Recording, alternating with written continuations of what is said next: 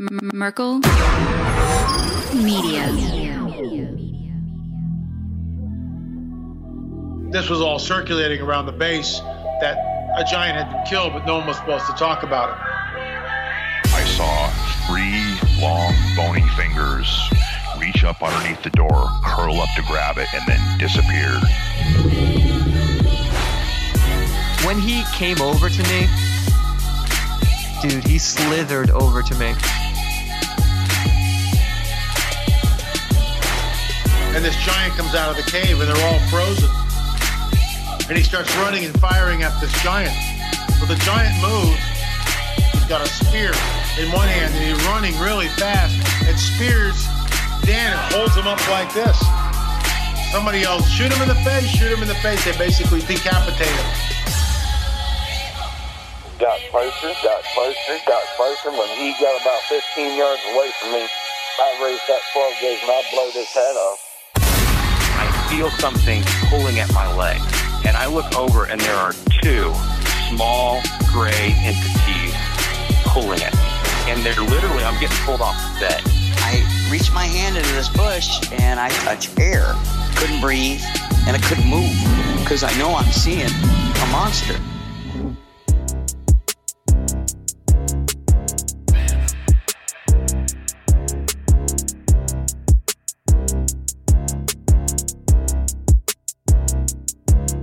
Yeah. Welcome to the show, everybody. You're listening to The Confessionals. I'm your host, Tony Merkel. Thanks for being here. If you have a crazy, wild experience you want to share with me on the show, go ahead and shoot me an email. My email address is theconfessionals@theconfessionalspodcast.com. That's theconfessionals@theconfessionalspodcast.com. Or go to the website, theconfessionalspodcast.com. Hit the contact section. You can reach me that way as well. Either way works for me. Just get a hold of me. If you want to hear shows on a weekly basis that are not on the public feed, you want to go to theconfessionalspodcast.com. Hit the join button and become a member, because every Thursday we drop member shows to the members on the website and the Castos app. Some of the benefits with memberships is you get those bonus episodes, but also the Tuesday shows are ad-free, and you get access to the overtime segments that we offer on guests that are on the show, and they have a lot to say, and we can't cover it in an hour to an hour and a half. We put it on the overtime segment for the members. Those things are available to you at theconfessionalspodcast.com/join. Also, friends, go ahead and get prepared if you want to do that. If you want to feed your family, go ahead and do that. So I don't know what else to say. People say, you're fear-mongering. I'm just like, turn on the news that you guys like to listen to, whatever channel that is, and they will tell you what I've been telling you for a while. Food shortages are coming. That's why we started doing Prepare years ago, actually in the beginning of the pandemic, because I saw the writing on the wall. So if you want to be prepared, just go ahead and check out preparewiththeconfessionals.com. Get yourself emergency supply food, and right now we're offering 3 months supply at a $250 discount. So it's a pretty good deal. If you've been kind of dragging your feet on it, go ahead and check it out. See what you think about all that. All right, friends, listen, we have in studio guests today. We have Joel from Van Tesla, and we have Sean Chris from Bird Killers, or Kill the Mockingbirds. How you guys doing? Good. Great, man. So I said Kill the Mockingbirds, but that's actually a podcast. So let me just clarify that to everybody, right?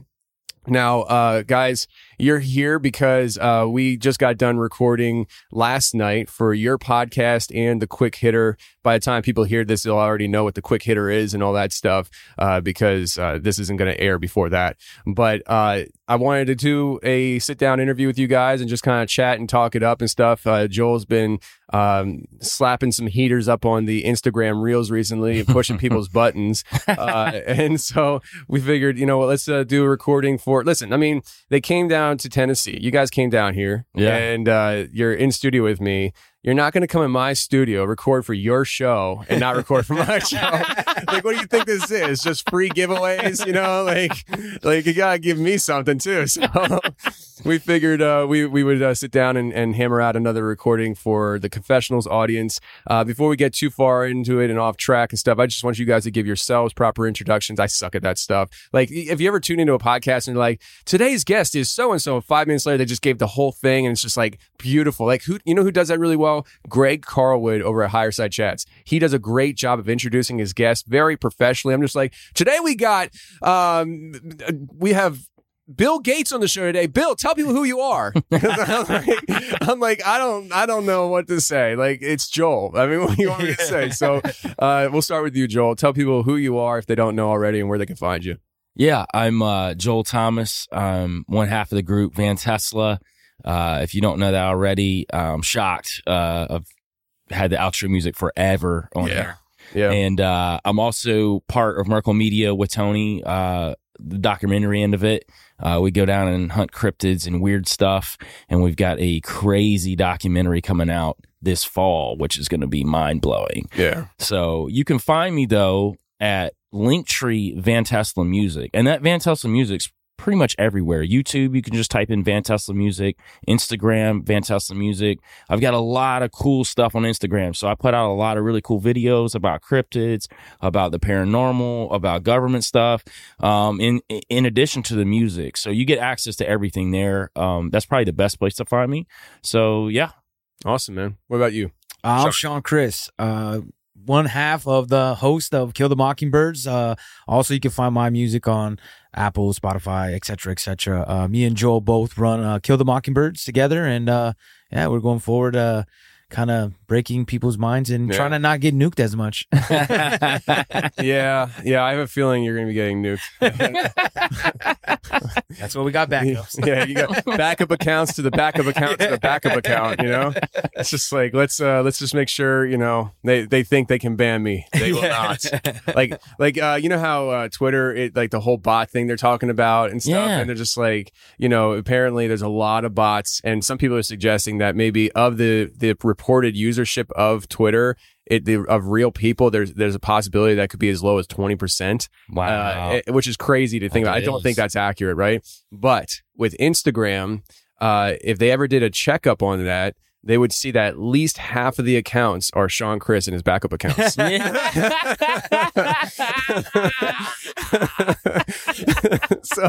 So I think he's in cahoots with Twitter. But so we had a good time talking on your podcast. What was it, Merkle Unleashed, right? Merkle Uncut. Uncut. That's right. We did set you off the leash, though. Yeah. I went home to my wife and I said to her, expect grumpy emails and people saying that they're never listening to my show again because I expressed my opinion that is different from theirs. Right. And it's just like, how dare you? So I'm just like, how dare you? I mean, at the end of the day and stuff, like I said it on your show and stuff, there are certain things that as I've gotten older, I have my family, I have my kids. I don't waver on certain things, and I am what I am. Yeah. And listen, if people want to hear and stuff, go ahead and check it out. We're not going to go down that road here because we already did it on your show. So go check it out. He chewed the leash off and then tore the yard up. So for 3 hours. Our 100th episode, he let it all out. So it's fantastic. Yeah, episode 100 is pretty easy to remember. Episode 100 of Kill the Mockingbirds, bird killers is what I call them. So we have a text thread and it's called Bird Killers. So, I do that with a lot of guys when I shorten the names and stuff. I did that with I think the Blurry Creature guys, with our text group with them is called Blurry Confessions. Oh, that's great. The Belief Hole is what is it? I forget, but I just kind of shorten it up. The House Guy podcast is the House Guy Boys, things like that. So I should change that one to Holoski because I jacked up their name in the beginning and stuff. And every chance I get, I call them Holoski. I feel like I can't find the Holoski podcast. I'm like, it's out there. Just keep looking. But so listen, Joel, you were on the show for episode 331, and you kind of shared a lot of personal experiences on that show, where you come from in life. I've gotten a lot of emails over the years from that show saying that I need to be careful because you're an undercover Satanist and you're trying to infiltrate the confessionals. And so if you are, you've done a really good job. Oh, Sean gets it too, though. He gets them too. It's crazy. They think I'm controlled opposition is what they come and ask. It's pretty funny. I think I try to put everything out on the table, though, because I don't want to be one of those people that, as things progress, that they find out and say, like, this guy's a Freemason. sorta. Like there was technically on paper, yes. Yeah, I mean, but there's a time period where I broke away from all that too. Yeah. So, and if people want to hear that, they can obviously go back to that. Yeah, my favorite was somebody emailed. I forget. It was a long time ago, and they said about you. They're going off about something. I forget how they said it, but they suggested that they think it's safer for me to have 10 satanic witches on the show over having a Freemason like you on the show. I'm just saying, if he has all those perks, where are they at for us, man? Yeah, I know. Like, I mean, I made friends to get those perks. Where are they at, bro? Yeah. Like, I want to know where those perks are at. I didn't get any of them either. Yeah. Well, and people are like, well, you obviously, you're making all that money through them and stuff, but you can't like show it because then it's obvious and stuff. So it's like, so you have money, but you can't use it. That's a great deal. Yeah, that's a great deal. Right. It makes no sense. Yeah, but so we're gonna kind of go into some different topics and stuff today. You've been, like I said, hitting the Instagram up a lot. Yeah, and you've been kind of going on all over these topics. So like anybody who kind of knows anything about you, you're very much. I feel like I hate saying it like this because I think it's almost like it's almost degrading anymore. But you do a lot of conspiratorial stuff, like maybe things that aren't talked about a lot to things that maybe are outside the box, new perspectives of thinking about things. You make these little reels, Instagram reels about it, and you've been hitting hard. Like I remember maybe it was like 2 months ago, maybe 3 months ago, I don't know, sometime this year.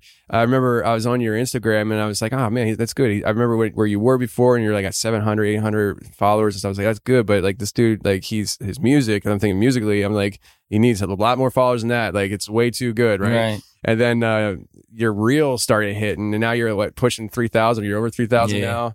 And I'm just like, man, like some of your reels are hitting like, what's it, 500,000, more than 500,000 views. Going. Yeah, and just skyrocketing. So we're going to kind of talk about some of the things you've been hitting on those reels and stuff. And Sean, you have some shadow man type. Would you say shadow people, shadow woman, shadow man? What was it that you saw? A shadow man. Shadow man. Yeah. Are you sure? I seen it very descriptive. Okay. Okay. All right. We just want to make it. We'll save that for the other show. So let's just get the one that I'm not going to agree with you on out of the way. Yeah. Let's go with the Book of Enoch. Mm-hmm. You want to go down this road of heresy of saying that the Book of Enoch wasn't written by Enoch. How dare you? I guess like Steven Crowder would say, change my mind. Yeah. Good luck. I'm not here to debate with you. Just go ahead and just know Tony's right. I mean, no, it doesn't matter. In all honesty, to me, it doesn't matter in the sense of the authorship. For me, the reason why I look at the Book of Enoch as something relevant to pay attention to is because New Testament authors did quote Enoch. So that tells me that if the New Testament authors quoted Enoch, they read it, they thought enough of it to actually use it in their descriptive writings in the scripture. Therefore, I think that, I think Enoch is worth paying attention to, whether it's Enoch or Satan or whoever you say it is, Job or whatever. I forget. What is it? Adam and Eve. Enoch, son of Cain. Oh, there we go. I was trying to give you a layup. So go ahead. Talk to me about this stuff, man. Like, it's interesting. No, it's crazy because for a long time I thought it was, Enoch who walked so closely with God that, he literally had walked into heaven or walked into another dimension as we would probably describe it now. One of the guys that really kind of set me off on that path was Gary Wayne. And Gary Wayne, man. He is an absolute genius, though. The Genesis 6 conspiracy is phenomenal. But it set me on a path because, it's not just him, because I started listening to some other people and I started going down a lot of rabbit holes. And then I started, getting a hold of like some older text and looking into how this correlates, because one of the things, and Gary Wayne was the first one to say it, he's like, there are discrepancies in the Book of Enoch that don't match up with the Bible. That's why it's not canonical. So one of the big discrepancies is in the Book of Enoch, it says that the angels built the ark, but in the Bible, God told Noah to build build the ark. That seems like a very fallen angel thing to slide in, right? It seems like that they would really want to take credit for something that God told Noah to do. Because if you know anything about the fallen angels, a lot of their hatred towards God, it wasn't just the fact, and everybody gets on the whole Lucifer thing, that Lucifer wanted to be God, and that was like his whole like motivation. Well, a lot of scholars talk about that part of their motivation was us humans being created, because some of them got kind of pissed off about that. They were like, well, we thought we were we thought we were the ish. Right.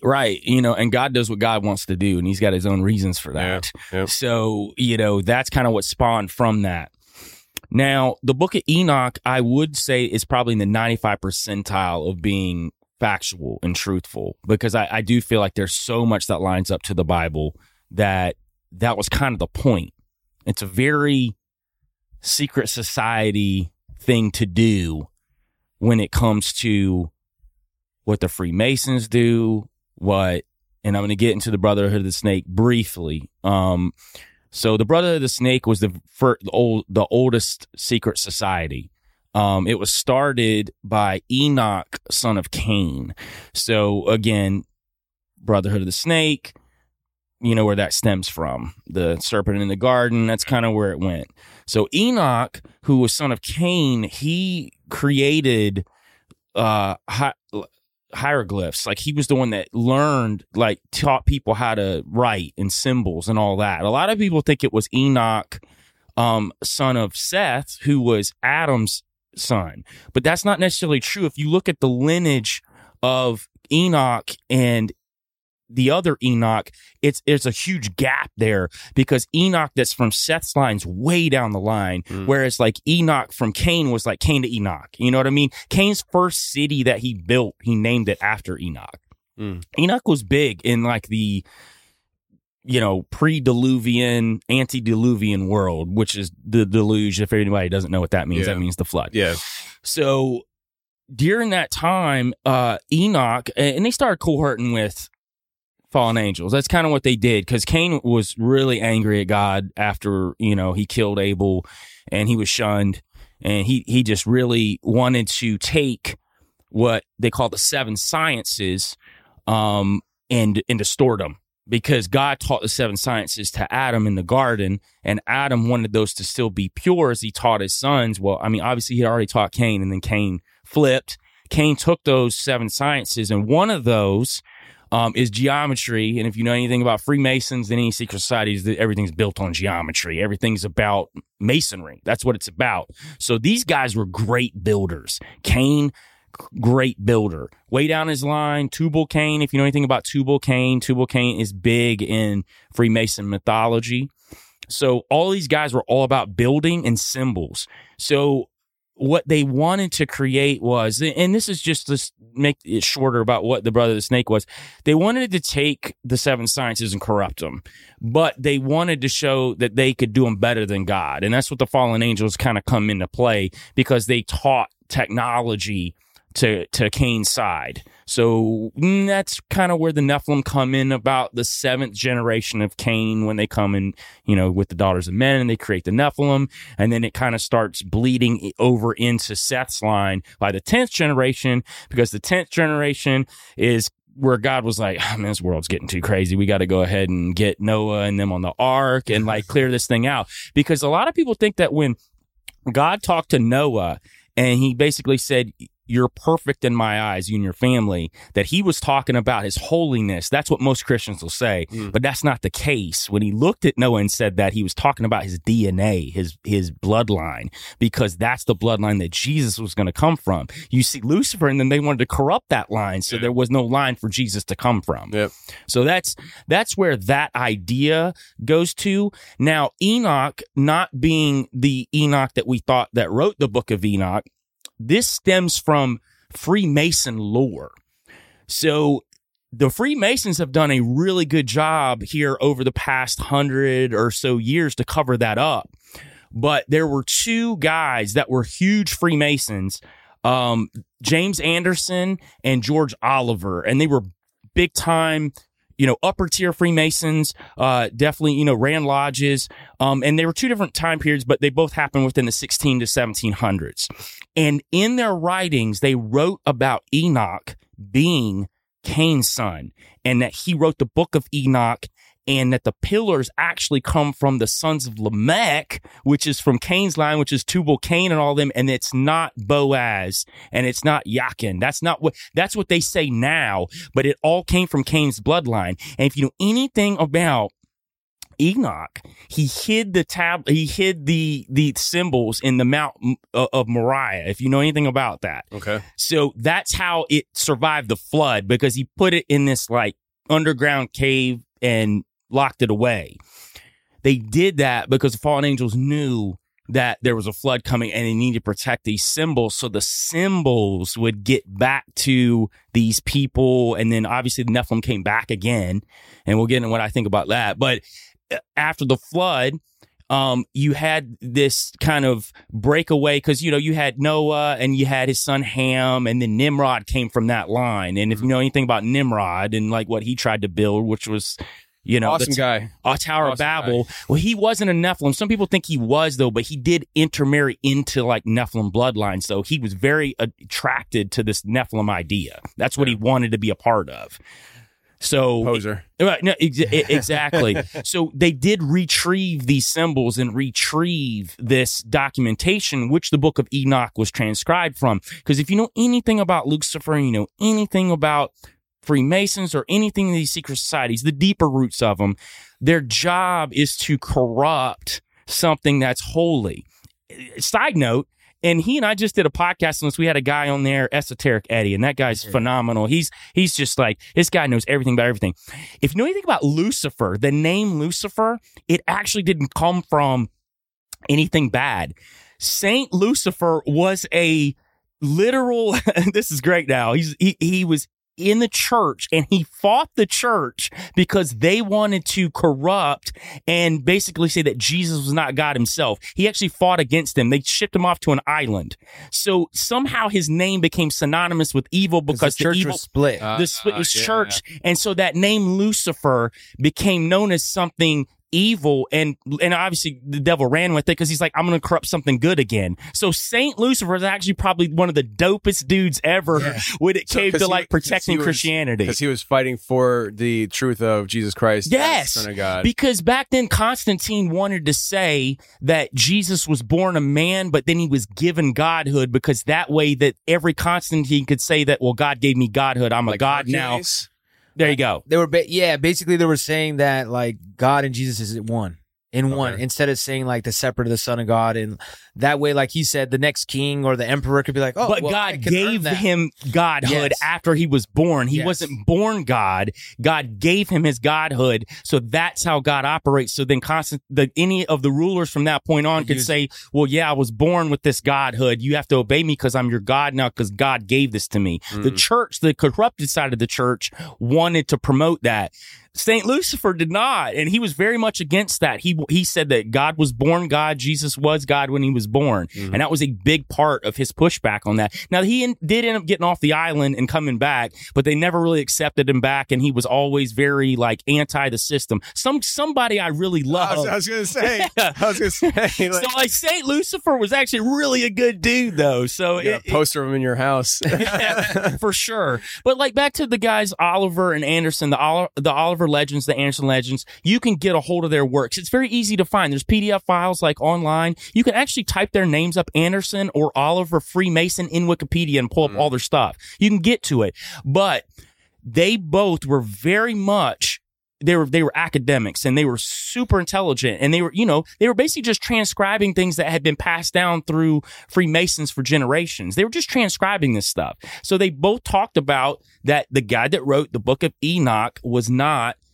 the Enoch that we knew. They said that their job was to protect the Cain bloodline, the Brotherhood of the Snake, the dragon bloodline, which is the Nephilim bloodline. A lot of people get it confused. They think that this elite bloodline that they think you have comes from reptilians. Maybe if you think reptilians are also fallen angels, maybe that's the case, but it's actually a Nephilim bloodline. You have to understand, elites think that they're better than us because they have the God's bloodline. They have this like special thing. That's why they look at everybody different. It's not because that they, look at us and say, well, we got more money than you. That's why we think we're better It's than not you. materialistic. No, it's not. It never has been. And that's what the Brotherhood of the Snake, if you look at any graphics on, what is the closest to the eye, I guess would be like as far as secret societies, it's the Brotherhood of the Snake. And then everything else stems from them because that's what they started. But this came from Cain and Enoch, who, in my opinion, and a lot of guys smarter than me that have written about it, is the guy that wrote the book of Enoch. He wrote enough truth to make us think it was like Holy Enoch, but there's some big discrepancies. And again, So you're saying that the book, from what you're saying, then it was written to deceive. Absolutely.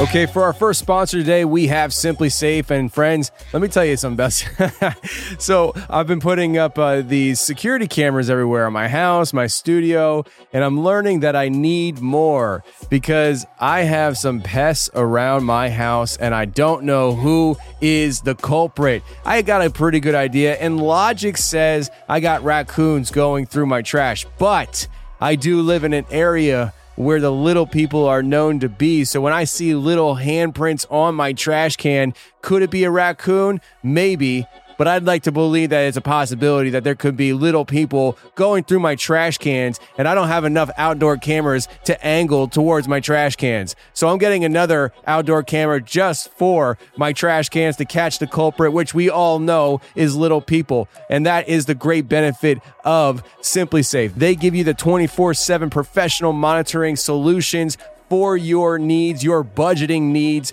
right there at Simply Safe. If there is a threat, whether it's little people, raccoons, or an actual break-in of somebody trying to harm your family, they have you covered because as soon as they detect that threat, they are alerting the police and yourself so that you are going to be good to go within moments. Listen, friends, customize the perfect system for your home in just a few minutes at simplysafe.com/confessionals. Go today and claim a free indoor security camera plus 20% off with interactive monitoring.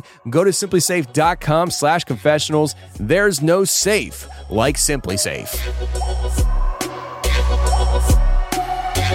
Chapter 1, verse, 2 to 4, something like that. I mean, it literally is prophetical in the sense that it's describing Jesus Christ as a Messiah. And so like there's a sense of prophetical utterance there. But what you're saying, and it off the top of my head, I mean, I would say that I can't think of a rebuttal to this, what I'm about to say, but there's a lot of rebuttals to everything that's probably being said right now. Like the idea of the Messiah being prophesied in Enoch, maybe maybe everybody, maybe there's a lot of people that were aware of this Messiah to come, and wouldn't the fallen angels be? It wasn't necessarily a prophecy as much as it was just writing down what maybe writing down a prophecy that everybody knew about in a book called Enoch, and then there, like you said, about some truths, like with what the fallen angels did do with humans and what they did do, teaching them and stuff. One thing I wonder is, I don't know now, the first book, second book, third book of Enoch. From now, I've learned most of my stuff about Enoch from Heiser, and I believe he's the one that said that the second book and third book, or maybe it wasn't Heiser, I don't remember, but basically the second and third book wasn't written by the same Enoch. Let's put it that way. And I wonder, was the first or was the second book and third book found with the Dead Sea Scrolls like the first book was? Because if it was, we know that the Dead Sea Scrolls and how that whole thing came about, where the archaeologists hired people, local people, I think they were actually young kids, to go up into the mountains where this cave was to bring out these slabs, and or whatever it was written on, and they said that we'll pay you this much money for every piece you bring to us, and so they were breaking them up there and bringing them down into pieces so they would make more money. And so if that happened and those books were together, could they have gotten mixed up? I don't know. I mean, it's a possibility. I'm open to the idea that the book is corrupted in the sense of maybe there's some that was written by Enoch. Let me just say this real quick. You would get a tremendous amount of backlash from me right now if you came in here and said to me the book of Matthew is completely corrupt and wrong. I would be like, okay. I don't agree with that at all. Like, I think you're right. Like, yeah. Matthew's like straight up and it's canonical though. That's where I'm going with. Like I would probably on a rare occasion enter into a very serious debate on my show because I'm not going to let somebody come on my show and say something that I personally believe could sway people away from a salvation moment. Absolutely. So but I've never believed that that Enoch is canonical in the sense that it's not in the canon. Yeah. And at times I felt like, man, I feel like it should be in the canon, but it's not. And because it wasn't in the canon, I was there's a certain amount of humility on a personal level that you have to take on and say, it doesn't matter how you feel. It matters of what the canon consists of. Right. And you go with that and that's where the faith comes in, where it's like, all right, like these are moments that it's an opportunity, not a burden, to grow your faith and trust in God and just trust that God is in control. And even though you see things a certain way and you're like, I think we might have screwed the pooch on this one. like we just, at the end of the day, we got to fall back to saying, you know what? God's in control. So I don't understand this moment. I feel like I would do things different, or I would have made sure that it got in there. God's in control at the end of the day. And so that's kind of how anyways. Back to you, Joel.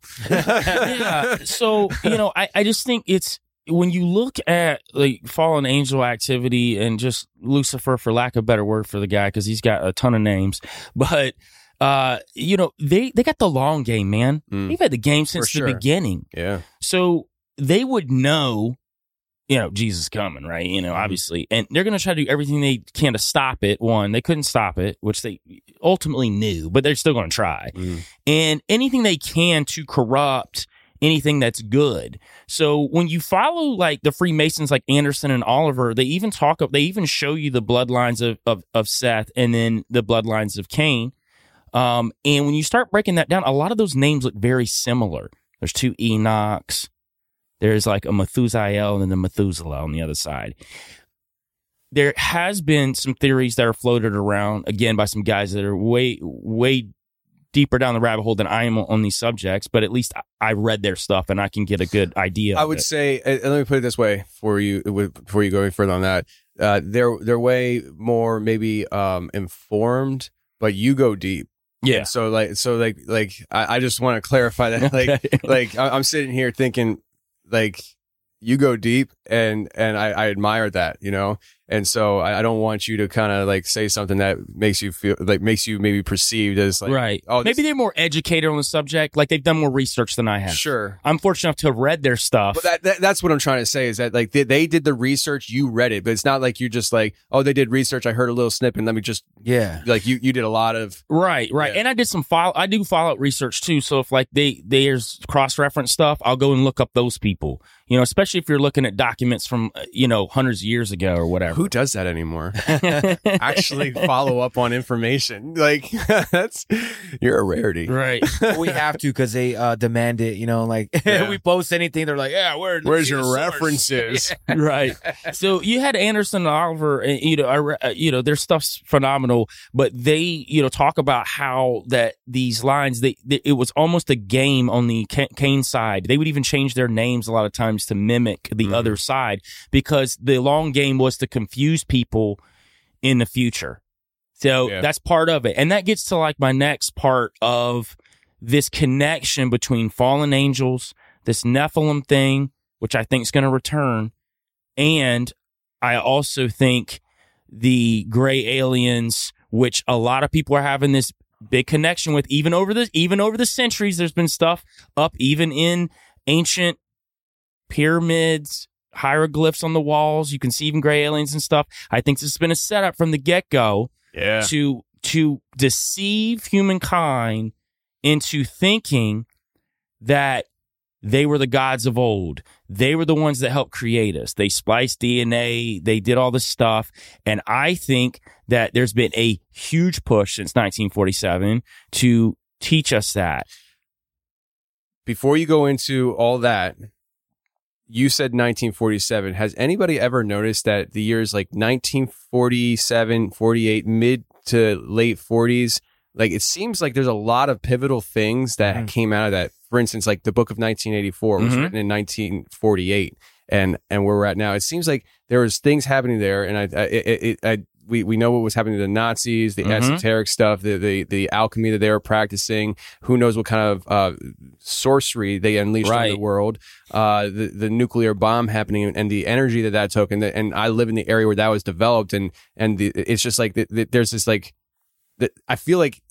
At times, I look at things and I'm like, everything kind of points back to certain points of time. Like, it's just like that date keeps popping up. And for me, the mid 40s to the late 40s is one of those things. It's just like everything comes from that period. It's just like we're still feeling the effects of things, like, whether it's, Orwell and what he wrote and how we're seeing the world unfold now. And it's just like, yo, bro, like, I don't disagree with you, Tony, at all, because I think that there was a huge technology boom right after 1947 to now. Yeah, I mean, it's insane. And I'm sorry, I forgot. Everybody's like, Roswell. Yes, Roswell is one of those. And you mentioned technology, and could the technology boom have come from Roswell? So my theory is, go for it.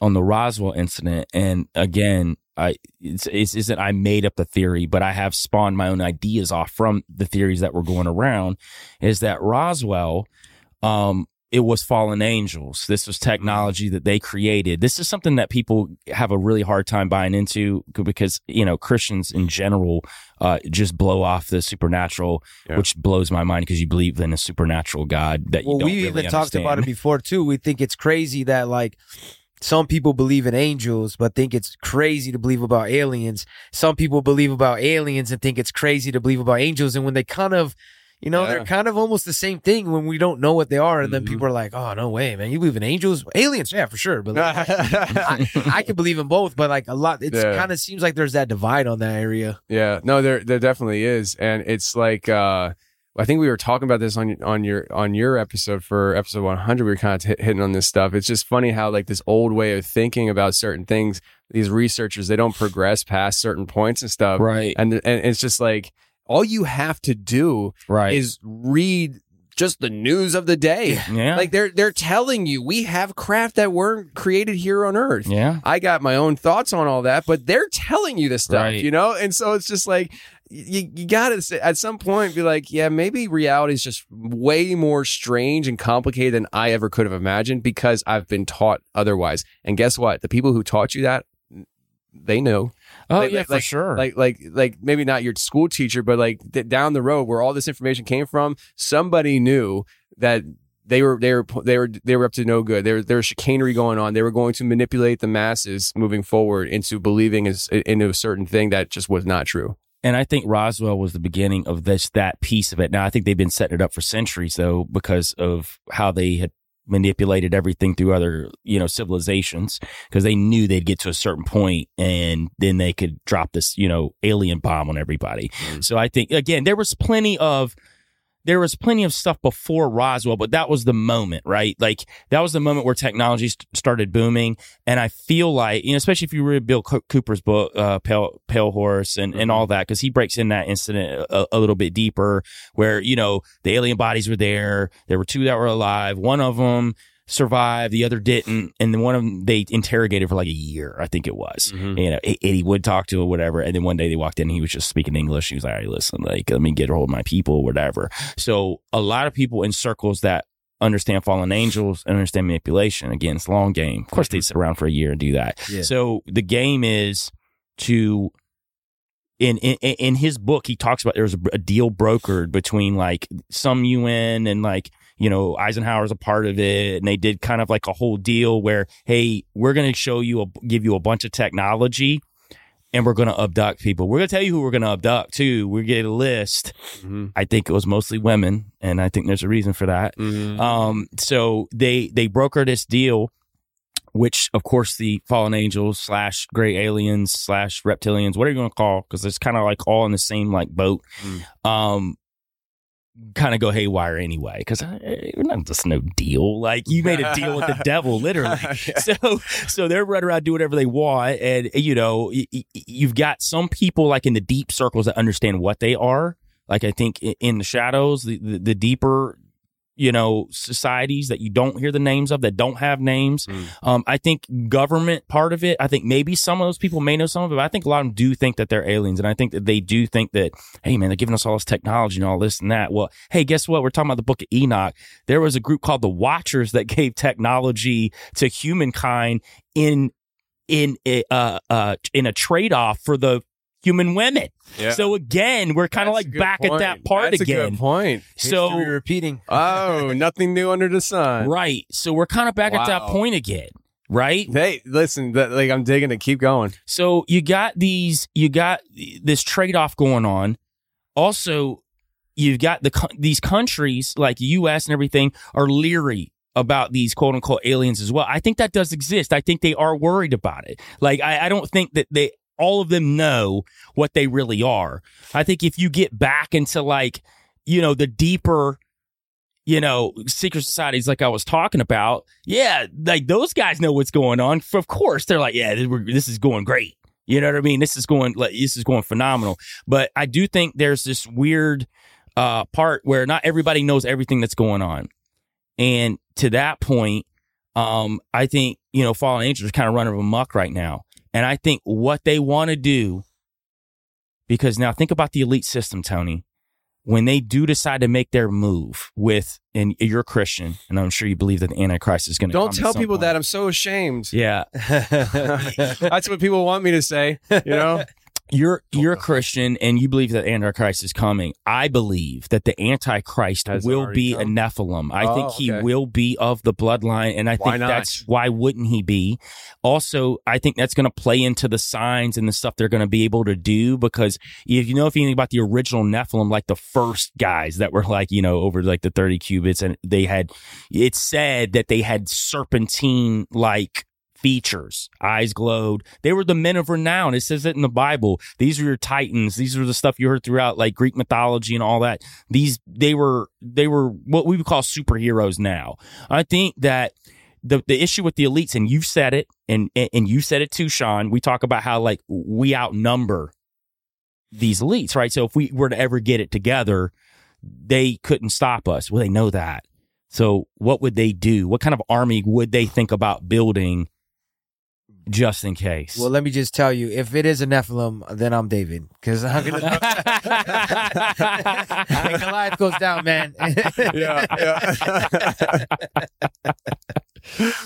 Oh man, that's fascinating. No, and I think that it is believable. Also, too, we don't know that if these fallen angels can shapeshift. Can they? Oh, they can. Yeah, for sure, definitely. For sure. So, like, they can be anything. So maybe they are having that illusion of like, hey, we're reptilians, or that keeps you off the track, right? Like you're gonna be like, oh man, everybody says reptilian shapeshift, right? Yeah, so that would play into that. Sure. Yep. No, I'll tell you the one thing that you said that really got me like I got antsy in my seat was when you were talking about in Enoch and what they taught in the exchange. And I was like, the Watcher. I never thought of that.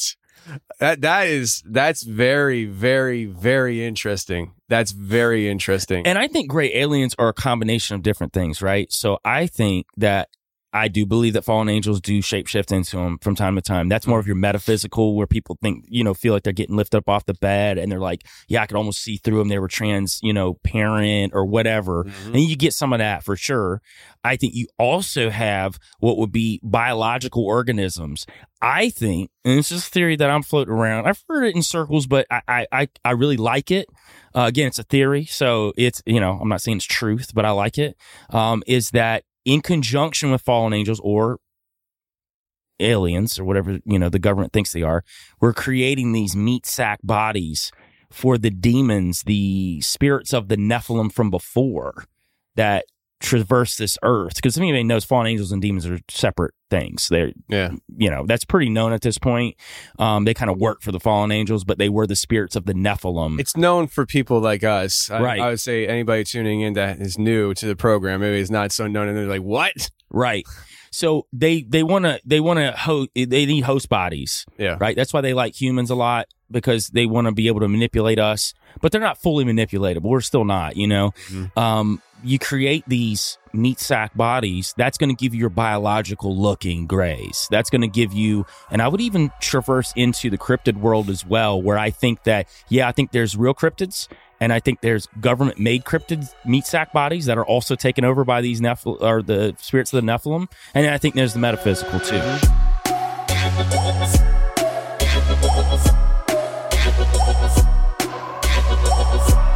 All right, for our last sponsor today, we want to have HelloFresh coming back at you with the HelloFresh goodness. You get fresh farm, pre-portioned ingredients and seasonal recipes delivered right to your doorstep. Skip the grocery store and count on HelloFresh to make home cooking easy, fun, and affordable. And that's why it's America's #1 meal kit. If you have a packed schedule, I promise you HelloFresh is here to give you ease, because they have weekly selections of 30 plus recipes and 70 convenience items, all delivered right to your door. And that's so expensive though. I know it's going to be so expensive. I know. Listen, here's the thing. I know we're trying to save money because funds are tight these days, and we also would like to have the convenience that comes with the American lifestyle. Well, with HelloFresh, you can have both. You can have the convenience of many, many, many, many items to choose from, and it is also budget friendly because it is actually cheaper than grocery shopping, and HelloFresh is 25% less expensive than your traditional takeout. So, friends, what are you waiting for? I've been talking about HelloFresh for a long time, and you have been sleeping on them for a long time, or you've been taking advantage of them. Either way, either continue taking advantage of them or start taking advantage of them, because we have great deals here with HelloFresh. Go to HelloFresh.com/confessional16 and use code confessional16 for 16 free meals across 7 boxes and 3 free gifts. Go to HelloFresh.com/confessional16 and use code confessional16 for 16 free meals across 7 boxes and 3 free gifts. Now, before we get back to the episode, I gotta tell you what happened. What you're about to hear coming back from this beautiful, glorious commercial break is me and Joel talking the next day. Why the next day? Because some crazy things happened during the interview, the recording process of this episode, and we had to address it, but we couldn't address it right away, so we had to address it the next day. And yes, there will be more to come following this exchange. Promise you guys, you haven't heard the last of us on this topic. We're going to go hard on this topic, so let's get back to the episode, and you can hear what happened and how ticked off I was that this happened. So anyway, Nephilim have these like babies, and they like have like 8 at a time, and then they come across over to our world.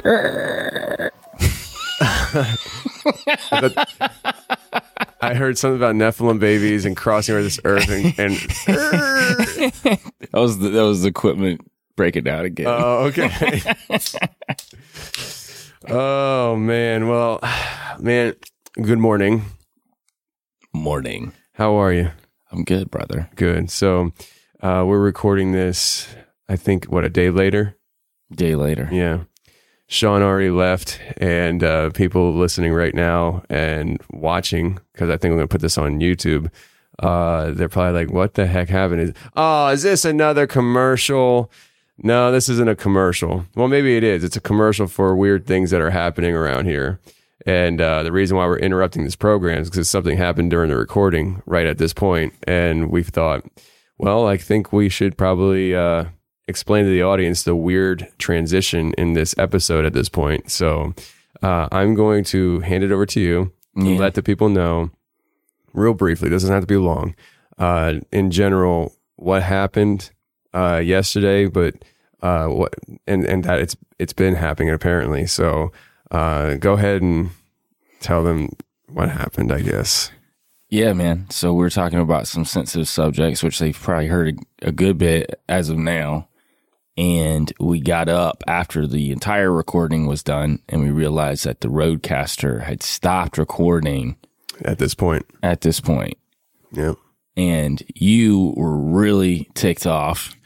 Furious. I'm still mad. I was hopping around like a kid yes, at Christmas because you were excited. Yeah, because we had this conversation a week ago or two, actually. So I've had 2 other podcasts that I've done leading up to this one. I did one with Eric from Uncomfortable, who's been on your show, and it's called Portal Babies. And I break down in detail what I think's going on in the portal world with Nephilim and how they're building this hybrid army. Yeah. The server shut down 10 times on us. And while that was going on, there was all this weird clicking. Like even Eric was like, I think we're being monitored. And he's very logical. He doesn't really he doesn't go like we do to that, like, yeah, I know it's the government. Yeah. Eric's like, let's think about this. We're like, no, we are thinking about this, Eric. Right. And this is the only logical conclusion. Well, he looked at me after about the 4th time. He's like, man, what are you doing? He's like, what are you getting involved with? He's like, what you got me involved with? And we got through it.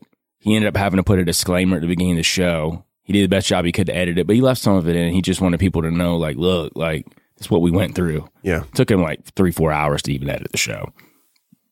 So been there. Yeah. And so a couple weeks later, I ended up doing a show with Cryptids of the Corn, who you're going to have on. Yeah. Great dudes. Great show.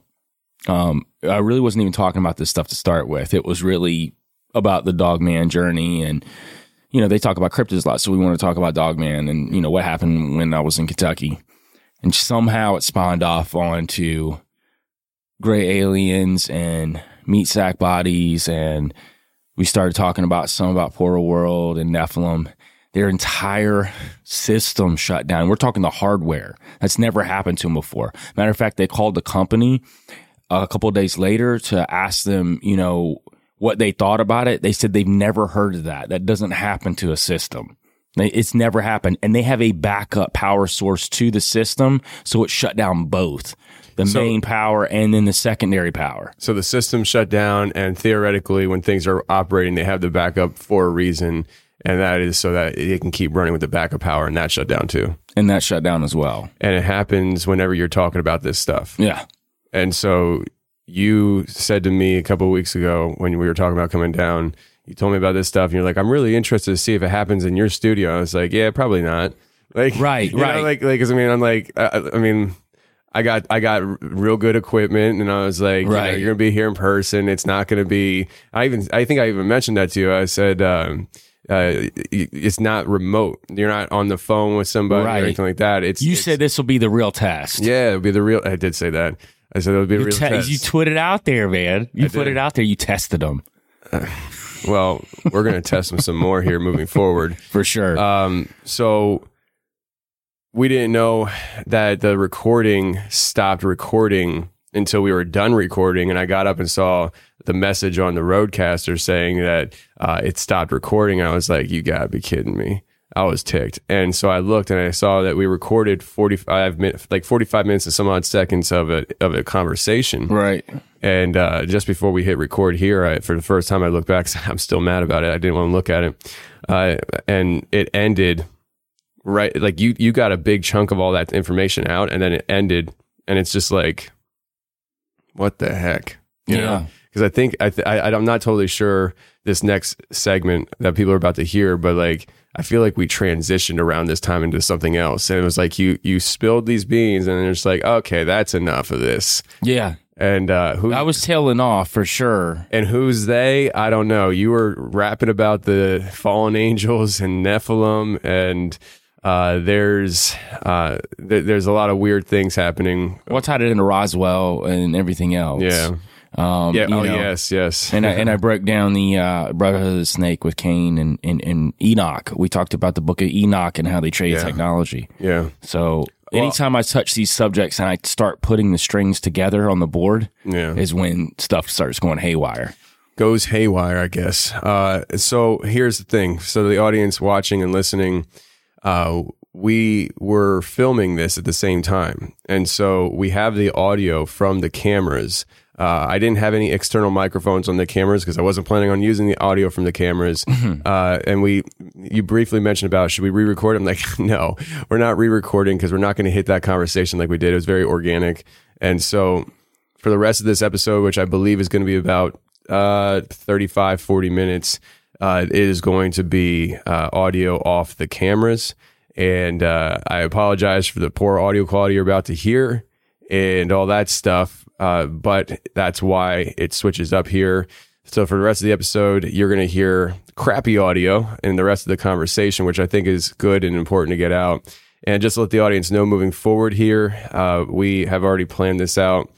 When I said we're going to test them again, we're going to do this again. And am I talking like I'm from the South? I just heard that in my ears again. You're already changing. Oh, man. Oh, hot dog. 30 hours to you. So what we're going to do is we're going to have Justin from Cryptids of the Corn down here. Yeah. We're going to have Eric from Uncomfortable Podcast down here. That happened on their shows. We're going to have you down here. And of course, I'm going to be here. And we're going to have all four of us in the room. And we're going to redo this, and we're going to have you talk about all this stuff again, all of it, everything you talked about on their shows, my show. We're going to do it. I don't care how long it takes.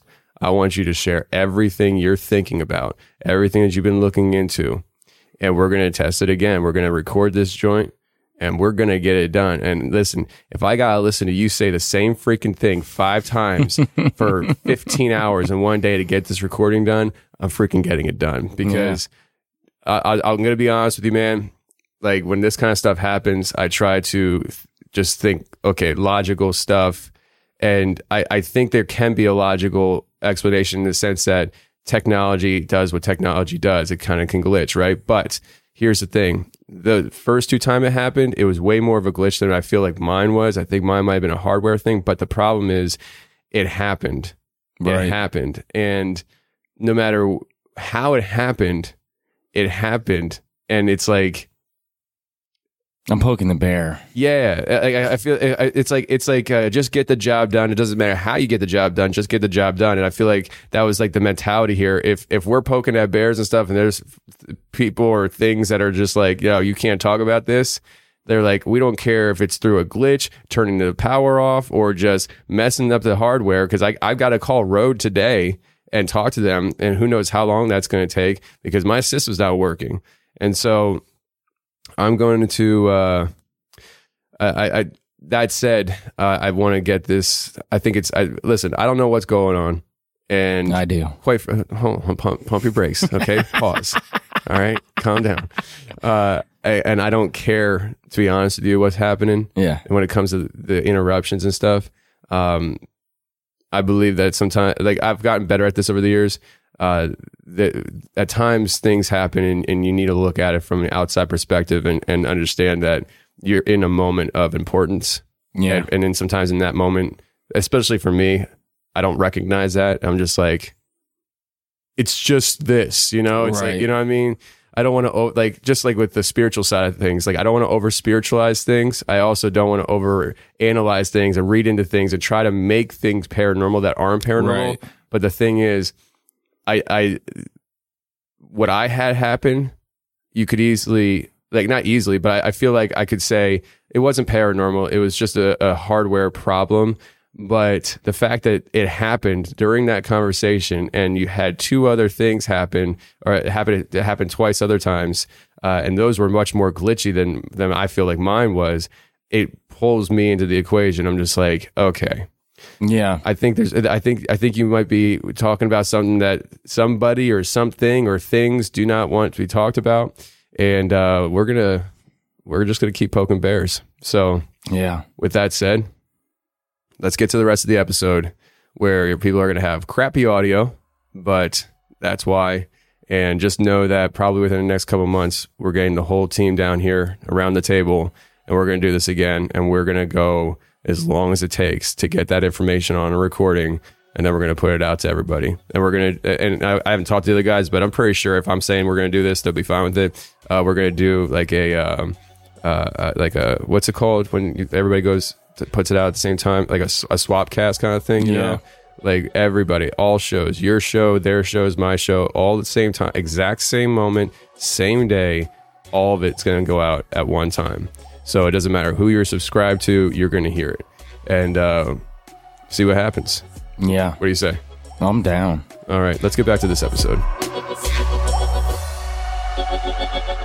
Yeah, I think there's real cryptids, and I think there's government-made cryptid meat sack bodies that are also taken over by these or the spirits of the Nephilim. And I think there's the metaphysical too. Mm-hmm. I mean, it's like I think that's why it's always different. You know what I mean? Absolutely. I and what you just said is what I've been saying for a long time about a lot of this stuff. Is like I've divorced myself from over the years trying to identify one particular phenomenon to one particular definition. I think that like with Bigfoot and Dogman, like these are things that have multiple origins, multiple. And I on a very physical, real basis, I don't think anybody, well, definitely people can debate it, I'm sure, but like the government told us back in the 90s they can do cloning.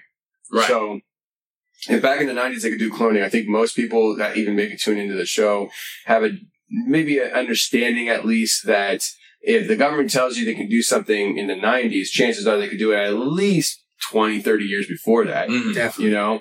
And so let's just take that concept, and with these creatures, I really believe that there are some of these creatures, not all of them, again, because I don't lock myself into one specific definition for everything, but I do believe that there are some of these creatures that are being designed in a lab, created for a purpose to serve these more elite type organizations. Mm-hmm. And I talked about it in your podcast yesterday. Yeah. So, we talked about the white Bigfoot around here popping up in Pennsylvania, and it seems to be popping up around these, deep underground military bases. And we kind of went into that stuff, but it's really something that I think is a very valid point. And I think it's very important for people like us to, have thoughts, but not lock ourselves into certain specific things. Listen, as I said before on the show, I'll say it again.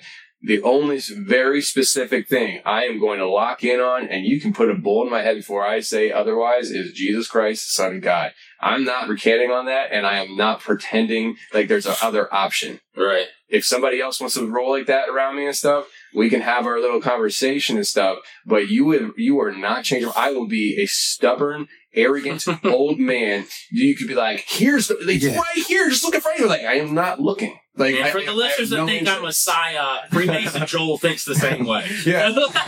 Yeah.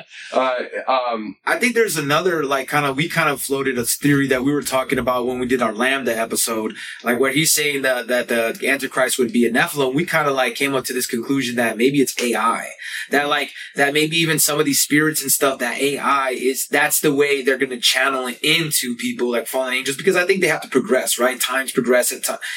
Yeah. In the early 15th century, it's easy to be like, hey, I'm a great alien, here's a meat suit. And I think it's progressed over time. And now the AI aspect is really becoming a strong suit in everything that we're doing. There's actually podcasts that are literally run by AI. Yes. And that's something that I told people, with the AI art, that the AI art's getting popular. Mm-hmm. I didn't know about the podcast, but it's funny you say that, because I said, when I knew about the art, that in the future, the AI is going to be, you're going to have AI podcasts. And if you are a real human being talking into a microphone, I think you're going to be more valuable because it's such a rarity. Yeah. And I think the same thing with the art. I think this AI art is going to, it's blowing up. I use it.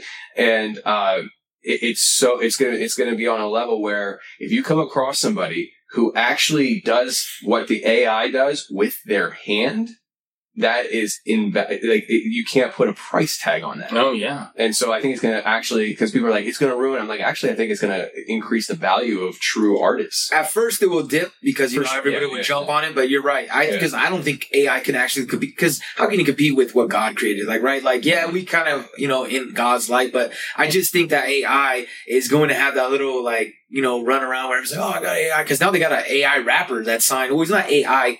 Totally. His name AI? No, his name's FN Mecca or something. He's a virtual TikTok star that's 10 million. And he's AI. Yeah, and he's but he's voiced by actual humans. So like, but they're like, we're working on that. You know what I mean? Wow. It's so wild. And he signed. Yeah, this is a rapper that you'll never see in person, like the actual human that does like the voice and stuff, but it's totally virtual. Wow. And remember, Japan came out with that pop star like 20 years ago. That was huge. They would have the hologram of the pop star up there dancing and singing. I don't know it was a while ago too, like maybe 10, 20 years ago.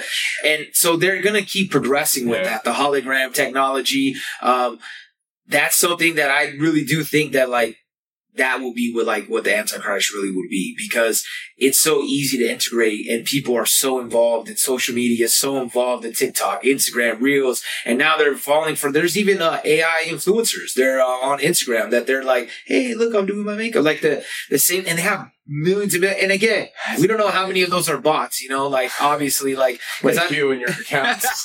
Most of them are me following them. You look at the follower count, just Mockingbird, bird killer, Mockingbird. Oh, it's funny, man.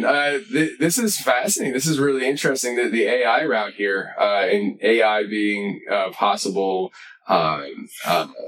Antichrist connection. Well, they say Google's not the one that's sentient. We did a whole episode about it. Yeah, I'm sure he did.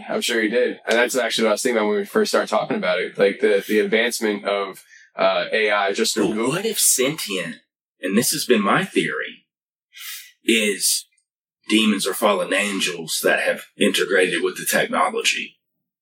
What if that's a way to manipulate? I think that demons and angels can integrate with technology. I believe that they can. We know that. Yeah. But this is why I think that. So what people would consider magic, or, you know, God creating the universe would be magic, right? We don't understand it. I think it's still all science. I think there's a science to all of it. I just think it's science we don't understand. Mm. So like angels watch God do this. Yeah. They understand the science way more than we do. Yeah. So think about it. When they're trading technology back in Enoch's days, you know, and I've always said this, I think technology could have been greater before the flood than it is now. Absolutely, 100%. I agree with you. So I think that we're getting back to that point where fallen angels are integrating again. Yeah. They're just being smarter about this time. Mm-hmm. They're just not out in the open, like being flashy now.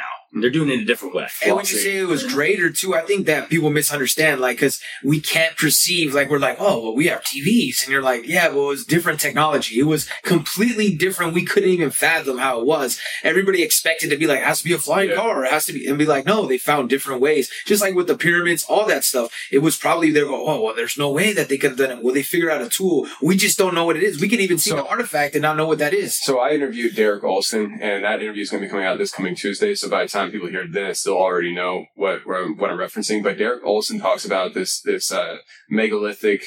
He's the one who runs Megalithic Marvels on Instagram. It's a huge account, and he was talking about like this ancient technology, and he said that we approach technology different than they did back then. Yeah, he said that technology for them. I'm going to butcher this, but the idea was that for them, technology was not for. I'm not even gonna just go back and listen to the episode, guys. Listen, let's just listen to it. Give me another download. You know, I want to see the numbers double on that episode. No, I can't remember how he said it, but it was something like, you know, the Tony, enter clip of him saying that right now. But it was something with him saying something about like how they approach technology differently, in the sense that like we look at it for technology for ease of use, like making our lives easier and stuff. And they didn't have that mentality with their technology, and it just the total concept of technology, the way they viewed it was different than us. Like what, and it makes sense. Like, I mean, like technology in this room, like everything that in this room that we have that we're working with is technology that we are using to make our life easier, for us to be able to do things that we couldn't do before. And it was like their technology almost had more deeper meaning behind it. Yeah. And but I agree. Almost spiritual. Yeah. And when you get on that level of, you know, almost spiritual, we're talking about some pretty powerful technology probably. Oh yeah. I mean, cause like I don't worship these microphones. Yeah. You know what I mean? If they're on the level of almost spiritual, it's like, it's such a deep rooted, at least for the most surface level word I can put out there, deep rooted meaning for them. Yeah. You know, but maybe it's just, I can't even fathom it all, but I thought it was really fascinating with what you were saying, Sean. I think the technology aspect of things, back then, it was way more advanced than what we've been taught. And then there's the people, and I don't know much about this. I've literally just been learning more about, not even learning more about this. I've just been seeing it pop up. And apparently it's an old concept, and it's like the world's pushing in my direction. So I probably should do an episode on it at some point. Tartaria and the mud. Yeah, mud yeah, no, we've done a lot of stuff. Did you? On Okay, that. so Yeah, maybe we'll do an episode on that sometime. Because like, I didn't know, like, people were like, mud flood. I'm like, what are we freaking talking about, mud flood? But it's the idea that, like, we had way more technology than what we could have comprehended just in a relatively recent history. Yeah. I'm not saying I believe that. We don't know anything of history past 80 to 100 years. You know, it reboots like 80, 100 years. And I guess that's the theory. And that's what I want, is I want somebody who actually knows what they're talking about with this whole theory to come on and talk about it, because I don't know much about it. Right. I'm inclined to think that's crazy, but I also can understand the concept behind it of, like, hey, you know, like, people die at, 90, 100 years old. Mm-hmm. And eventually you got 2 generations away from that person. Like, say, like, Lindsay, my wife's grandmother, died at like 96, right? So, like, when my son Ben is 60, he's not going to know who she was, what she was like, or anything like that. That's just family lineage. Right. Forget about the time of day. Like, so when my wife's grandmother was 20 years old, what the world was like, and, the news of the day, Ben's not going to have any concept of what it was like, you know? And so I can understand how that kind of, like, the generational thing, the further you get away from the event, the easier it is for people who would want to manipulate that information into getting you to think and believe something completely different than what actually happened. Right. And that's what it is, right? I'm open to the whole idea of the mud flood and stuff. I don't know, I've done some deep dives on it, but of course you have. There's guys that know way more than I do about it, but I get one of those experts on. But it's interesting theory because it's something that's plausible in my mind. Sure. Because I think there's so much that's been manipulated throughout history that we really don't know. We only really know back to the oldest known human right now. That's what we know, right? So we don't really know anything past that. We only know what we've been taught in history. And if we know anything about history and who's bought and paid for it, we won't say that on air, but bought and paid for it and changed it over the past, just in the 1900s.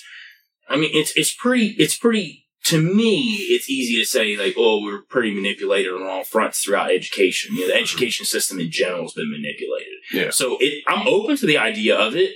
I don't know. You know what I mean? Like, it sounds cool. One thing I do find that gets a little weird with it that I have a tough time with, though, is it does kind of negate biblical stuff sometimes. Oh, that's not true. I'm out. So I don't know, like, how much of that. I'd have to go on some deeper dives and see what some guys think about it from that perspective. But again, I'm very open to it. Some of it sounds great, especially with the way that they could move stuff around using like technology we'll never understand. Bro, like that, and just gonna go. That alone should be undeniable. Yeah. The pyramids still exist. Like we have bridges that collapse after 60 years. When that bridge collapsed was in Minneapolis, like in the mid 2000s or something like that, and there's like this nationwide like these companies that inspect bridges stuff are like inspecting every bridge in the country, and what came out was that when they built these bridges, they built them to last 50 to 60 years. It was supposed to be basically rebuilt or reinforced, and we weren't doing any of that, and they were falling apart. And to this day, we still have bridges that are decommissioned because the counties and municipalities don't have the money to rebuild these bridges, and they're not safe. And they realized that after that huge collapse. Yeah. So, like, if we have that today, just look at Egypt. And like that stuff. That is ancient stuff. Pyramids, you know what I mean? Like there's multiple pyramids all over that are still existing. Antarctica. And I think that I push back a lot on the mud flood stuff, like, cause just cause the arguments that people bring up, like they're like, hey, well, there's no paved streets. I'm like, well, did they need them? There wasn't cars, like, you know what I mean? Like there was no floating. Yeah, there was no real reason for that, you know. Yeah. So I think that some of the buildings, and they'll be like, oh, look at the picture, it was empty. I'm like, dude, if you go onto my block right now in the middle of 1 o'clock in the afternoon when everybody's at work, it's gonna look empty. So a lot of their arguments, the one argument I did find interesting about the orphans, like when they talked a lot about the orphanage, like how a lot of orphans came to America, and then they started talking about like the what was those, like the world fairs and stuff like that. Like they were talking about around that time that there was such a migrant of orphans in America. So that kind of like was a little bit weird, like when you start looking down that route where you're like, wow, that's a lot of orphans. They're suggesting that the orphans came from these destroyed places. Yeah. How did the orphans survive and the adults didn't? That's part of the part that where I'm like getting pushback, because the one guy, he sent me a documentary. It was like 10 hours, man. I only got 3 hours into it. Don't even think about sending it to me. I don't. No, not happening. He's gonna be complaining to us like, I never get anything done. Oh man, so that's interesting, and you know, I think it's fun to talk about this stuff. And the mud flood, I feel like, has a vibe. Hearing you guys talk about it and stuff. To me, I could see this turning into a topic that has tension, like the whole flat Earth thing. Oh, yeah. Or maybe already has that and I don't know it. But it just seems to me that's a good call, actually. I don't think it's there yet, but I can see it get into that. Because actually a lot of flat earthers subscribe to that idea. Oh, really? It's part of their whole everything. Yeah, here we go. See? Yeah. But because, I mean, it seems like it's one of those things where if you believe this and you're like, I researched it, I looked into it, I listened to, Eric Dubai or whatever his name was, and he was talking about the mud flood, I know it all. Like, the people, like, they're so convinced about it that, never convince yourself of anything. Very contentious, except for Jesus. But anyways. I agree with that. For sure. I love you. I feel like that could be a very contentious topic very soon. And just because it's been popping up in my feed, like on Instagram and stuff. And I'm seeing and I remember I was texting some people like, what the heck is the mud flood? And I'm looking at like Sammy Tripoli's show. I'm like, did he do anything about mud flood? And he did, and I forget to listen to it and all that stuff. But it's an interesting I like that topic. you said that though. Now you got me thinking, because remember, like, flat Earth, I know that there's people that thought the Earth was flat, but the movement really got hot around, like, I would want to say the early 2000s, like when people were talking about it when I was in school, like as a kid, and then in high school, and then I would say the early 2000s, like 2004 or 5, you started hearing it early or that far back. It seemed like that. Yeah, like not as big as it is now. I'm just saying, like, you saw like stuff on ABC, and they were like, look at these weirdos, like you know what I mean? They would make fun of them or whatever. And now it's like a whole movement. And now that you're saying that, because it came out of nowhere, just like this mud flood stuff came out of left field. Like, I never heard. I researched everything. He researches a lot of stuff, and we didn't see real quick before. I know you got a thought. Yeah. Real quick, because I'm gonna slide this into the mix. I find this fascinating about the flat Earth stuff and Tartary stuff, right? It's rampantly going on social media unchecked, right? Just there are massive accounts about this. That's where I was going. So check this out, though. I have seen people post about Hollow Earth, and it get flagged by Instagram as false information, left and right. Why is that getting flagged, but flat Earth is just running absolutely rampant? Propaganda. They want you to look into. They want you to believe it. They want they want the psychological division amongst the people. What you said about that, if that's true, I don't know, but if that's true, and it's the early 2000s, and the news was talking about, look at these goofballs and stuff, they were drawing attention to a topic that the mass public probably wouldn't have been drawn to if they didn't bring it up. And they got people looking into it, and it's always the back door. It's never overt, and it's always patience. Cognitive infiltration. They are, whoa. That's like an album name or something. I can't even say that one time, let alone 10 times. But they're the most patient people in the room. They will wait. They'll do a little bit here, and then they'll wait, and a little bit here, and then 20, 30 years goes by, and all of a sudden they got this monster in their hand that they envision, And it's like I was talking to you yesterday about the bamboo. It's like bamboo spends 3 years growing roots under the ground, and then all of a sudden, when the conditions are right, it grows 2 inches out of the ground in an hour. So in one day you got 4 feet of bamboo. It's like, where did this come from? And it's like, it's being patient and letting it stew under the surface and let it come busting through the surface on its own pace at its own time. Because if you can't rush these things, because if you rush it, it's flimsy, it's paper thin. Let it build itself, and then it comes busting through the surface, and you're just like, yes, my baby creature. Nobody can challenge you. Look at you grow 2 inches an hour. Beautiful. I'm telling you, that's what it is, man. Like they're very patient. These people are very patient. They have the goal in mind, and that's all you got to do is go back to 1992, I think it was. Rockefeller. The quote was that he opened up with saying thank you to the media organizations like the New York Times and stuff, because without them keeping storylines and what they were doing quiet and discreet, they've never been able to accomplish their goals. Right. And he said for the past, I want to say 40, I think he said for the past 40 years. So like you're talking like say 1992-ish, going back to 1952-ish. So if he's saying past 40 years, and just say ish, let's just go with the ish, right? Because I'm sure that it wasn't exactly 40 years. What are we talking about now, time frame wise? We were just talking about 1945 to the 1950s. That time frame seems like everything's pointing back to that time. Now we're talking about like 1991, 92-ish. He's saying for the last 40 years. Well, that takes us back to the early 50s. It's that time frame where they were doing chicanery and keeping things under wrap, and the media was complicit back then. You thought everything was good. Oh, the land of the free, home of the brave. Oh, let's take it back to the 1950s where everybody was happy. That's when the war started, and it started brewing, and they were patient. They waited 40 years, 50 years, 60 years, 70 years, and here we are 70 years later, and it's finally starting to grow rapidly. It's now their bamboo. They finally have their bamboo. They were patient. Yeah. Well, technocracy was like invented in the early 1900s, but they couldn't implement it because technocracy is basically like wanting to own data and like knowing everything about people through data, right? Mm-hmm. And that's control, but they couldn't at that time.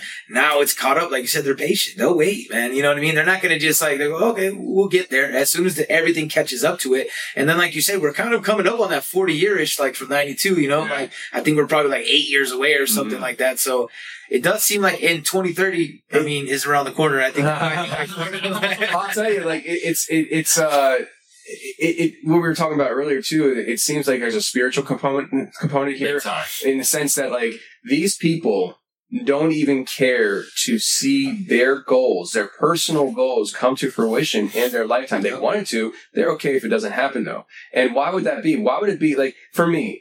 I want to see Merkle Media become a monster while I still breathe. I kind of don't really care once I'm dead how Merkle Media does, just being honest. You know what I mean? Unless we've already built it into something that has a world mission goal that's we're really doing good in the world. Yeah, I want that to carry on even if I'm dead, right? But if I die right now, oh well, Merkle Media, nice idea. It's done though. You know what I mean? So it's they're so patient about it that there's a deep-rooted desire and meaning for them. Like I said about me before, there's this deep meaning for them that it's listen, we don't need to see it. It's the bloodline. It's the bloodline. It's the kids, the generation and stuff. It's it's the reptilians, man. They're the reptilians. They're reincarnating themselves or something. I don't know. The bloodline of the gods. Yeah. I dig it. Eugenics. I mean, that reminds me of eugenics. When you were talking about it earlier, I was like, well, that whole bloodline thing, that's what eugenics was all about. It's what kind of you're not good enough. Your race, how you look, your eyes too close. Even no offense, but gingers. So I'll tell you, do you know who started eugenics? Like the country or the specific person? Eugenics, the what you were talking about with, the bloodlines and the way people look and stuff. A lot of people think that Germany was with Nazis and stuff was, they did the whole eugenics stuff. We, America, went to Germany and taught them how to do this stuff. We're the ones who came up with all this chicanery with that stuff. And we went to Germany and hey, you guys got to get in on this, and we're going to give you this information. We're going to teach you how to do this, but you got to promise one thing. What's that? There's this guy named Hitler. bring him on over here and let him get into power and stuff. The thing that's funny is that they actually pushed away from the eugenics programs, as mainstream wise, because of Hitler, because they got bad press. You know, and everyone's like, oh man, let's say that we don't know that, how they try to change stuff in history. And now there's like this newgenics. So we're going to be doing an episode soon about it, like newgenics, like the new way of how they're trying to, it's no more like, hey, let's just put a bullet in them, or let's just abortions or whatever they want to say. Now there's new ways of getting people to kind of get rid of themselves. So please tell me Bill Gates will be in that episode. Oh yeah, for sure. Because Bill Gates is here back in the 1940s, Granddad, he was part of the American Eugenics Society, and he really laid the foundation of my family lineage. And then Daddy followed with, that dude, he's on your shirt right now, What's it say? Bill Gates, USA's biggest, I can't think of their farmland owner. Oh, man, I haven't heard about that. Tell me more about that. but you got to also see food, technocracy, and population control. Man, that's great. And what company is that? Forbidden Clothes. Forbidden Clothes, yeah. You're pretty much like an ambassador for them. They're great, man. They make some of the best. He's wearing one too. Yeah. I gotta get some of those shirts. You know what I got? And this is gonna sound weird. I'm gonna say it on publicly, and I'm gonna say it in front of the whole world. When we're done recording, can I feel your clothes? Yeah. I want to see how soft they are. I want to feel it. Because I hate ordering clothes, and the shirt comes like, oh, that's gonna shrink. Oh. You know what I mean? It's just I hate it. Fits great once. So yeah. Anyways, listen. I don't want to go without saying about your experience, Sean. So you had a Shadow Man experience. Is it one or many? I've had a couple. Before you get into it, tell me, do you view it as one haunting you, or you've had bad luck and you run into multiple? I don't know, because even to this day, I have these and it got me actually thinking more about this when I was listening to a couple of your shows. I have a lot of these corner eye and you turn, and when I see it, it's not just it's a lamp. It looks like a full figure, on the side, and it just kind of appears every now and then. But the first time that happened, I was just, with my friends. I was probably about 12, 13, maybe 14-ish, somewhere around that age. We're all just kind of, back then we used to break dance. So, we were break dancing at our friend's house, had a little knowing about, you know what I mean? Hardcore. Yeah. Oh. And we were all outside. There was this abandoned house across the way. And, we used to mess with a lot of abandoned houses. Go in there, I do great stuff. You know what I mean? Hey, let's break a window, whatever. And we kind of were messing with this one house, but we would go back and forth. But at this time, we were just breakdancing in front of it. And I heard something, and I was like, hey, what was that? And I look, and probably from right here, I don't know, I would say maybe 10, 15 feet from the bushes, I just see something pop up. It looked this one looked exactly like a silhouette. Whoa. It looked almost like one of those black holes. There was no description of it. It just out of the bush, popped out, up, right behind from the bush. Up through the sky, or did it just pop up? It looked from the ground, and it looked like it was just staring at me, and I was like, what the heck? And then I was like, whoa, and I was trying to go grab something because I was like, someone else has to see this. And then when we go. Was he wearing a black suit? I don't know. We're not going there. But we're not going there. We walked all the way around there. Obviously, nobody seen anything except me, and then I kind of just left it alone. And then, like I said, I would see a lot of, things in the side of my eyes. And then fast forward, probably maybe 15 years later. I'm almost 30, maybe mid to late 20s, and I'm going to Ensenada, Mexico. And we just go there.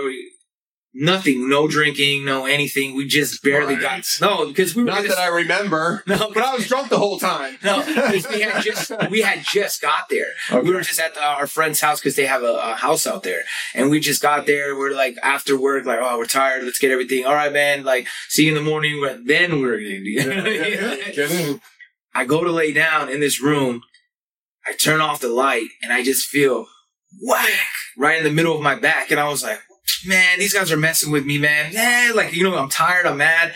I flip on the light, and to the side of the bed, I look, and I see, what looks to me as a shadow old man. Are you serious? Yeah, wow. Beard. I haven't heard any of this, by the way. Literally, so detailed. Like it almost looked like I could see like the wrinkles in that, like, but not skin, but like it's like just so weird. It's like a silhouette, but like literally like I could tell that had a beard and wrinkles, and I'm just like, and where was he at? Like on the corner of the bed. Like just like on the side of the bed, not in the corner, but more on the side, because it was like almost exactly from like where this bench is to the wall, like that much space. And I was just like, whoa. And then I was like, all right, man, because I always have this like mentality of like, well, I'm just gonna go to sleep then, like, because there's no like no one's gonna like. I didn't wake anyone because I went out there and everybody's sleeping. I just turned it off, and I've seen stuff like that. Another time that I seen, it's a different type of shadowy. I was kind of in laying down in my friend's, he had like a little back house, and like he went to the front room. So I was like, I'm gonna go sleep. And I turn off the lights and I see like what looks to be like 8 feet tall, but like this one wasn't a shadow figure, because this was a little bit different, and it was just see-through, but it had these like beady red eyes. Like I was like, whoa, man. And then when I turned the light, it went away. And then like what I do is I hype myself up, and then like I'll be like, man, I ain't scared of that thing. I'll beat it up, man. Like, you know what I mean? Like you hype yourself, but like it really hype yourself up, trick yourself out. Yeah. But now I honestly like, and I'm not maybe necessarily on the level of you guys. Like I think a lot differently. Like not differently, but I have my own beliefs on what I believe God is, and I really feel protected. Like I don't really sweat it. Like I go. Like, someone told me that one of my exes had put a spell on me. She told them I put a curse on them. They put a hex or whatever. Yeah. And I was like, dude, that's cheap parlor tricks compared to the guy I got. Like, you know what I mean? Like, it's not going to work. And now, but at that time, if you told me that like 20 years ago, I'd be like, oh man. What am I going to do? What am I going to do? Like, what do I got to eat to reverse it? Definitely. So like now I just kind of see things from time to time in the side of my vision, and I just kind of like, well, just keep going. Like they can't hurt me. That's how I look at it as. They can't do anything to me. And I remember like listening back in when I was a kid too about like AM radio. I want to say not KFI, but something like that. And they were talking about how shadow people live in these dimensions, like when the lights, like the dimension of like how lights flicker, so that they're in these like parallel dimensions with us that like, and when it sets right, that's how they appear. That's supposedly what I heard. Like, interesting. But you know, they're cool. They're cool. Yeah. You got a passenger. He's cool. Don't bother me. It is what it is, you know. He slaps me every once in a while. He can't hurt me, but the slap hurt a little bit. But I believe he can't hurt me. That was the only time that I ever like got that I had physical, and I don't know if that was like a lot of people tell me in Mexico there's a lot of different things that do happen, and we were deep into Mexico. We weren't staying at like the hotels. We were in the city of where it was pretty weird though. I would say like it hurt like it was pretty hard. Like it wasn't like a little, like it was like that's hard. Was he rubbing the bed and going, "Hey boy"? No, he was just crouched down, like looking at me, and I was just like, it was a little bit of a time where we're just like.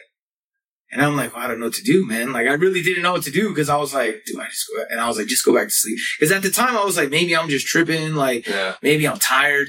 But I was, the only thing that got me was I'm like, there's no way. How did I feel that hit?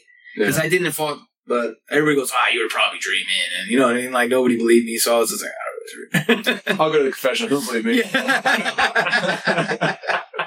Yeah, that's interesting. Now, when you were describing the first account with the guy, the hat man, or not the hat man, the shadow figure that popped out of the bush, it for whatever reason just popped in my head. Maybe because the way you said it popped out and in my head. But the first thing I thought of was like it's shooting out of the bush and up, and that maybe give me the mental image of what's his face. I'm drawing a blank.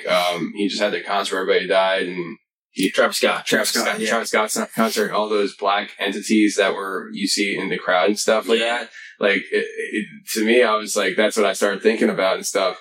You saw those videos? Did it look similar to that at all or no? Similar, but like, you know what it kind of looked like? You know how the little logo for Big Pens?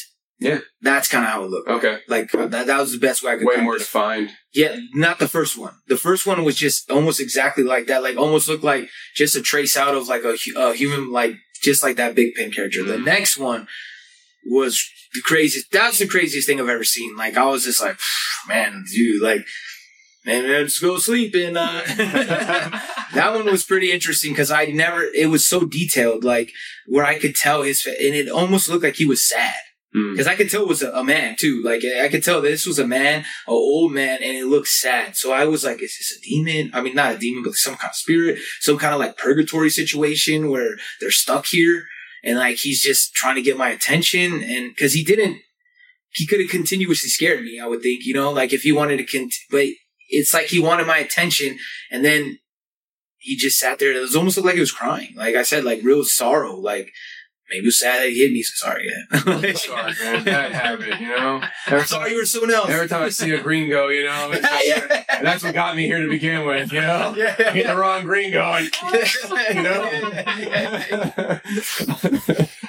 Oh, man, I love hanging out with you guys. Let's wrap this up. I know you gotta start driving. How long is your drive? 8 hours. 8 hours to Michigan. That's the next song. 8 hours to Michigan. Oh, man, what a good song that is. Anyways, just let's remind people while we're here, though, let them know what we got going on for this next film and stuff. You are coming out with an album that has been written for this film. 30 Hours to Utah is one of the titles. Something Mesa. What was that one? Lights on the Mesa. Lights on the Mesa. And that one you finished. It's done, yeah. You said you were writing one more at the time of this recording. I got one more. Did you write it already? It's in the process. Okay, gotcha. So the instrumental's done, and it was actually made by Bo Standing Rock, who we all know from being out there in Utah, and I believe he's been on the show too as well. Not yet. So going to be. Yeah. So the audience listening right now, Bo Standing Rock is a native that contacted me.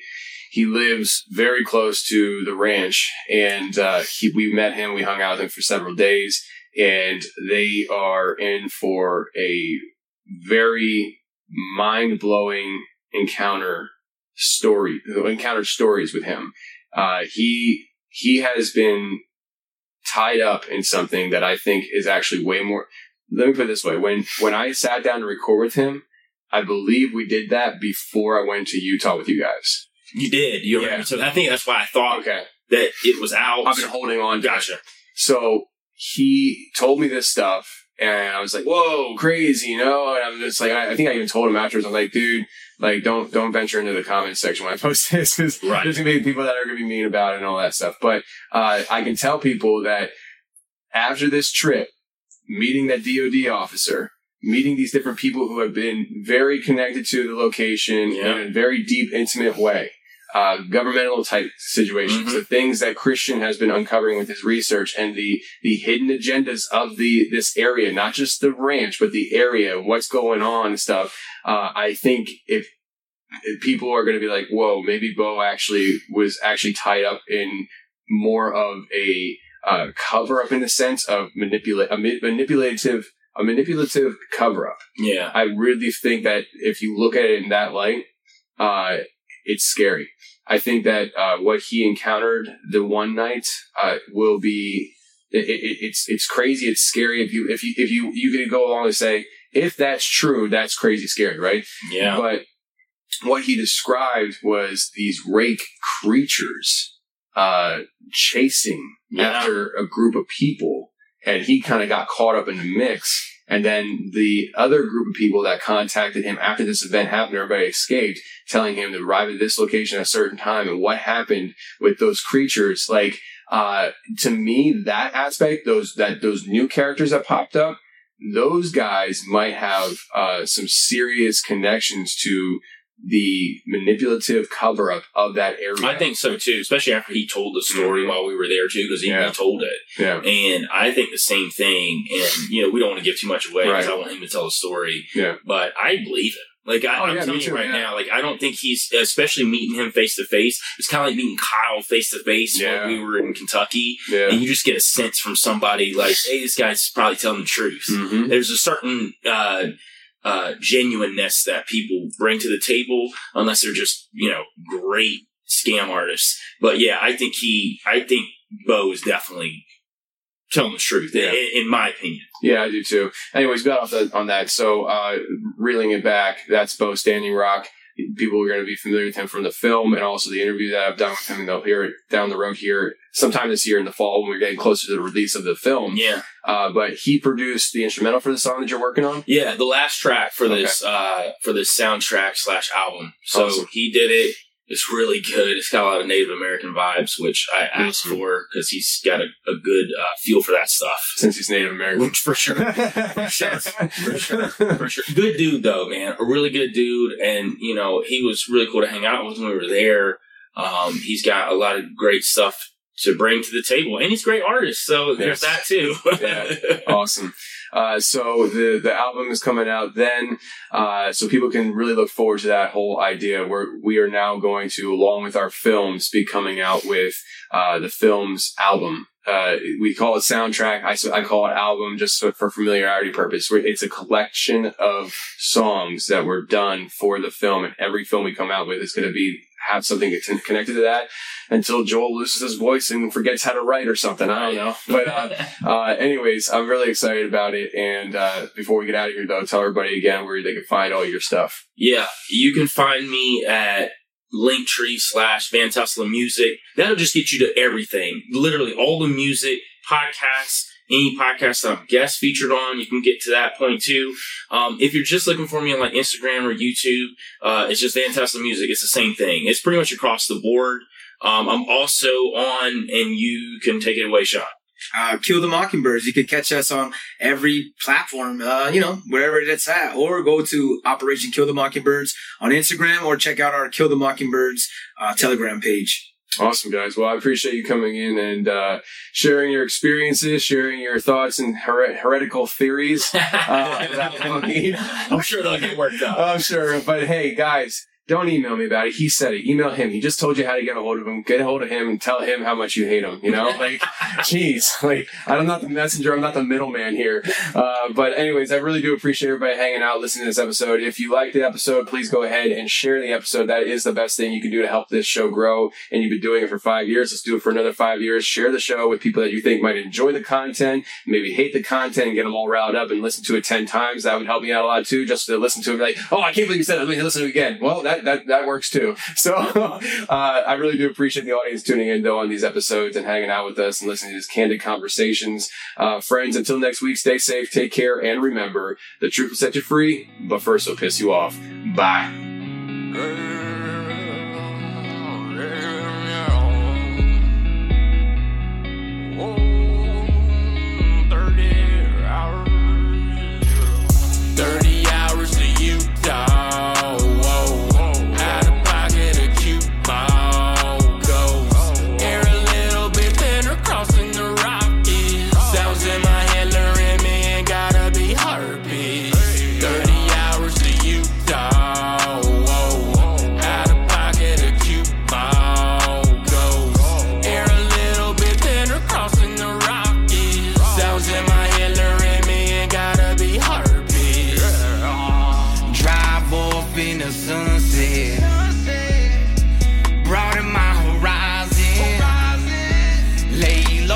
Get noticed, but trouble, who knows where to find him? Blaze down a dirt road, feel the heat of the night. Which way do I go? He not a Lucy inside. 30 hours to Utah.